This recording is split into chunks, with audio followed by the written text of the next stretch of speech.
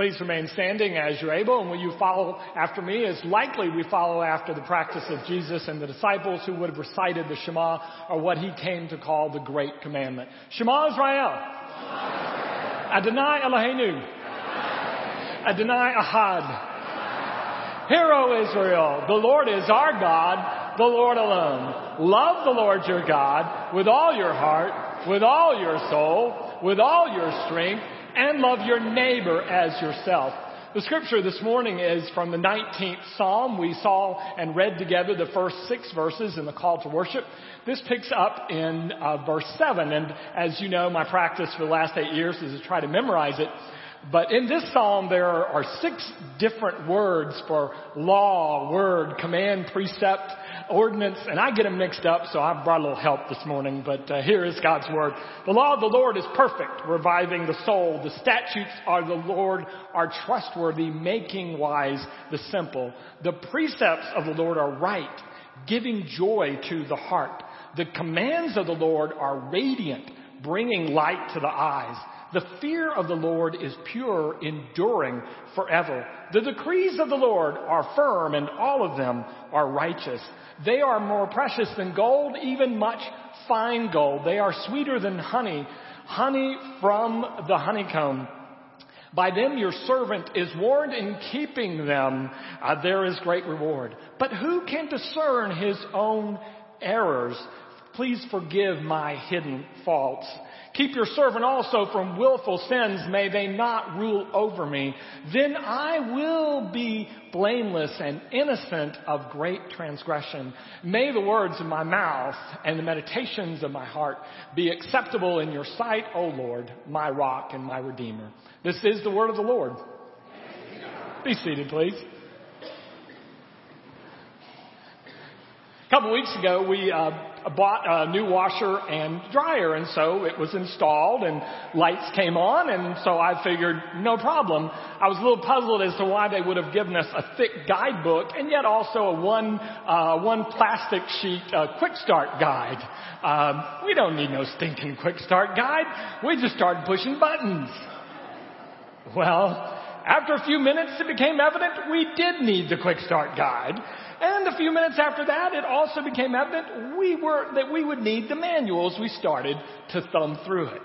Sometimes when I think about God's word, law, Torah, ordinance, commandments, decrees, precepts, sometimes I get the feeling like it's that thick guide, the 613 laws that are in the Old Testament, and it almost seems oppressive and really unnecessary for a man free in Christ like myself.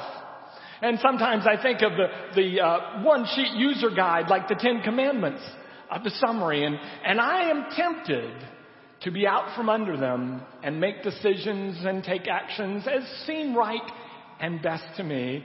And I end up where I ended up a couple weeks ago with wet clothes, stuck in a washer, going nowhere. One of the things I think we are tempted sometimes is to think that somehow God's word and God's command are onerous. And they're meant somehow, even though we were brought out of slavery in Egypt, to re-enslave us again, when actually the opposite is true. Just like I needed the guidelines to get the washer to wash and the dryer to dry efficiently and effectively, so I also need the guidance that can only come from God.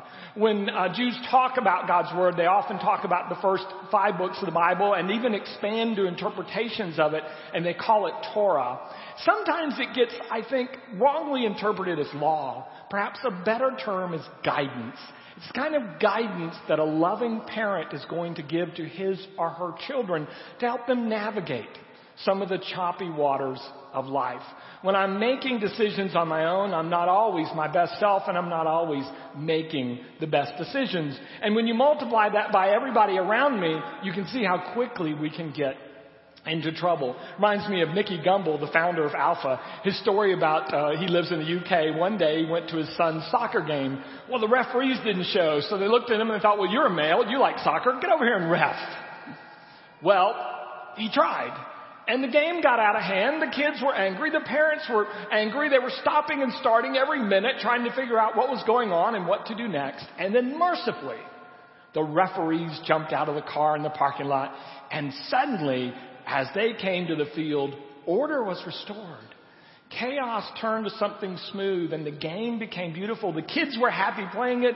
The parents were happy watching it, and things flowed. In the same way, I think God's Word, God's commands, God's ordinances and decrees are that way for us, not to oppress us and push us down, but to free us to live life as God intended. I don't know if you've ever been driving when the power goes out on the part of town where you're driving, and so the stoplights go out. I don't know if you've ever had that experience, and you'd think, well, all of us will know where it's going to operate like a four-way stop, so things are going to go smoothly. Not so much. In fact, pretty soon traffic gets congested, people are frustrated, and traffic do not flow as they might otherwise.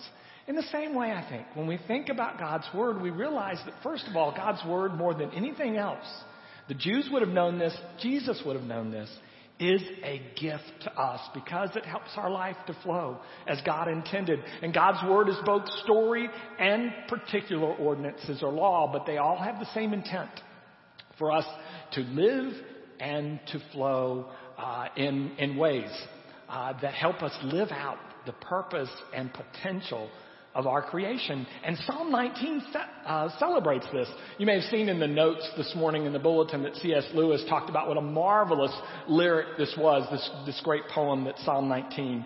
The first 6 verses praise God for speaking through the world, through nature. The next 7 verses are about God speaking and praising God because God speaks through God's Word. And Psalm 19 rightly sees God's Word as a wonderful gift to us. And there are some beautiful things that happen with God's Word that you can read in the Psalm. I thought I'd just point out 3 this morning. The first one is, one of the things that Psalm 19 is very clear on is that God's Word is something that restores and enlivens. It's like the light makes the light come on in our eyes. There's something about it that has a restorative or rejuvenating aspect to it. It reminded me of a man that I came to know in another church more than 30 years ago. His name was Mike. And Mike, when he graduated college, went into the Air Force. He was a pilot. He was shot down over Vietnam. And for 3 years, he was a guest of the North Vietnamese at the Hanoi Hilton. And he talked about how he stayed sane and how he made it through those 3 years. And what Mike said was this. He said, it was the Word of God that kept me going. And so, of course, we're like, duh, and we go, like, well, how'd they get a Bible to you? And he's like, no, it was here. And it was here. He grew up Baptist in Florida. And from the time he was 6, his mom and dad were dragging him to Sunday morning Sunday school classes, to evening classes on Sunday night, to training union on Wednesday night, and then covering Scripture every day at the dinner table. And then once a week he had to memorize the Scripture, and at Sunday dinner pass it back to the parents.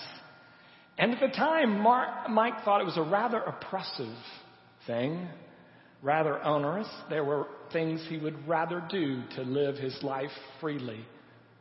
But 3 years in a cell with no idea of when redemption might come, it was those words in his heart that enlivened him, that brought light to his eyes, just as Psalm 19 said that it would. Another thing that Psalm 19 reminds us is that the Word of God is sweet. And as you probably know, on Valentine's Day, in the Psalmist Day, which of course there wasn't, but had they had one, they wouldn't have had chocolate candy or little hearts because they didn't have sugar. No M&Ms, no refined sugars. We know it. The sweetest thing they knew was honey. That was their sweetener. And so in a wonderful bit of poetry, as you may know, when Hebrews write poetry, they rhyme by parallel thoughts, not rhyming words. So the Lord is my shepherd. Okay, the Lord is my shepherd. Parallel to that is, well, I shall not want. Or as we heard in the anthem this morning, that the Lord God made us. Okay, parallel thought is we didn't make ourselves.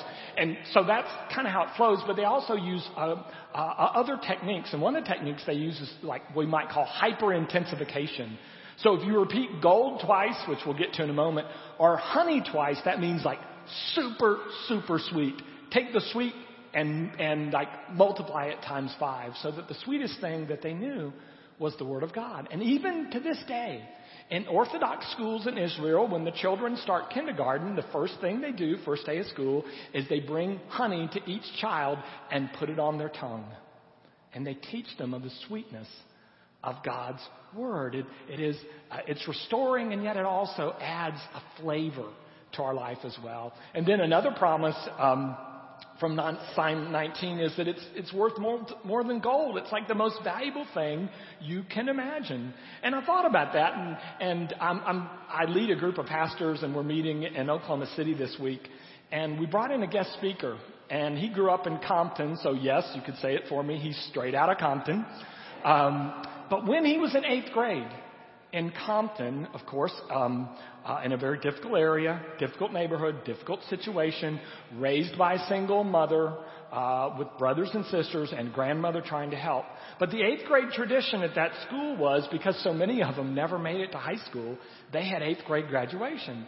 And so some children who could afford it in their family might receive a few dollars as a gift. Others who were really fortunate might even get a new pair of tennis shoes. And so his single mom and his grandmother presented him with a box. With great excitement, he wondered if there would be a few dollars in there, or had he somehow miraculously got lucky and got Air Jordans.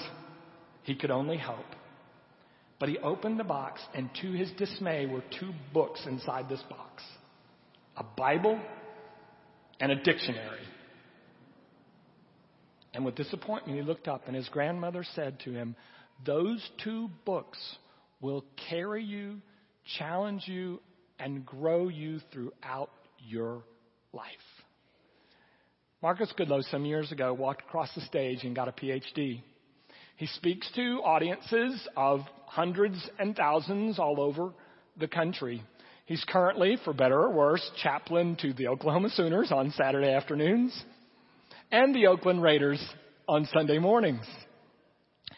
But it all, he said, started with the commitment that his mother and grandmother put into him about the incredible value of the Word of God, and that would be so much more valuable than a pair of wonderful new sneakers or a few dollars here or there. The psalmist put it this way: it's more valuable than gold, even pure gold, which is again the hyper-intensification. And I can see that. The same Bible that influenced Marcus Goodloe in the 90s is the same Bible that influenced me in the 60s and 70s. And it influenced my parents in the 40s, my grandparents in the 20s, and so on, shaping and challenging and growing generation after generation, more valuable than gold. And I probably don't need to say it, but I will say it, that the Bible, of course, was central in Jesus' own life and practice. He taught clearly from God's Word, wasn't making stuff up. You go to the Sermon on the Mount, you go all throughout the Gospels, and you will find allusions, if not outright quotations, of verses from what we would call the Old Testament. Jesus was clear about the Bible being the Word of God. And he said, it's going to be fulfilled and needs to be kept. Even crossing every T and dotting every I, every jot and tittle, he would say. And he was very clear, the Word of God and its reliability. Another thing was Jesus was very clear in my mind to not only learn the Word of God and teach it, but to practice it. There's an amazing story you've probably read where there's a woman who's been bleeding for 12 years, and Jesus comes by one day and she grabs, in English it says, the hem of his robe. Well, as you may know the background real quickly, Orthodox Jews were supposed to put tassels on the corner of your robes. How you find the corner on a robe, I don't know. But they did, and the tassels reminded them of the 613 commandments. And one of the major beliefs was that when the Messiah came, there would be healing in the tassels, the English word wings. There would be healing in his wings. And so this woman who's bleeding believes he's the Messiah, so she grabs for his wings. And she's healed. Friends, if he's not carrying out the Word of God, there's nothing there for her to grab. Nothing there for her to tie her faith in him, to him. There's another thing. Jesus teaches, and large crowds follow for the the Sermon on the Mount, and we're told that he teaches in Hebrew and Greek. It's interesting words that basically mean a lonely place, a deserted place. Translation is they're not growing any crops there, because if you read carefully in the Torah, you are not allowed to walk on somebody else's crops. And so why in the world would Jesus teach the Word of God to 5,000 or more people and let them sit on people's crops? Why would he teach the Word of God while breaking the Word of God at the same time? It makes no sense. And so because he lives it out and carries it out, he comes to find the largest open place that he can find, so they're not violating God's law, and he begins to teach them God's Word. He would have lived it. He would have learned it. He would have prayed it. You look at this at the end of Jesus' life. Look at the last few minutes. My God, he prays, why have you forsaken me? And as you likely know, that's a direct quote from Psalm 22 with all that implies both suffering and the end of Psalm 22, which speaks of a coming vindication. And then another Psalm, Psalm 31, at the very last, Father, into your hands I commit my spirit. It's a beautiful thing to say. It's a direct quote from the Bible. He prays it. So what happens when he teaches it and lives it and prays it every day of his life? Well, perhaps the man who knew him the best and lived the longest after Jesus' life was a man named John. And this is what John, perhaps as many as 60 or more years after Jesus, said. He was the Word made flesh. Do you see what John is saying here? That this man, the Son of God, Jesus, who devoted himself to God's Word, actually became God's Word. Do you see how that could work? Pastor Dinah is preaching in New Heights in the gym this morning, and one of the things she pointed out when we were studying Tuesday is one of the ways scholars break down Psalm 19 is this. Verse 1 through 6, God speaks through nature. And that's wonderful. 7 through 13, God speaks through God's Word. And then verse 14, the last verse, we speak. It's our turn. And notice the flow. God speaking through nature, getting our attention. God speaking through God's Word. It's shaping us. And now it's our turn to speak. And God ends up speaking through us. It is cliche, but that does not make it untrue. You could be the only Bible that some people will ever read. And God knew it was going to be like that. And it's not just because you want to or you're going to try, but it's because of your life of study and prayer and to the best of your ability with the Holy Spirit, living out that Word, that suddenly you become the Word for other people. On this Valentine's Sunday, I would remind you that the Scriptures in so many ways is like a love letter from God to us. Because we are valued, God guides and tells our story to us. But as we study it, pray it, and live it, then suddenly we become God's love letter to the rest of the world.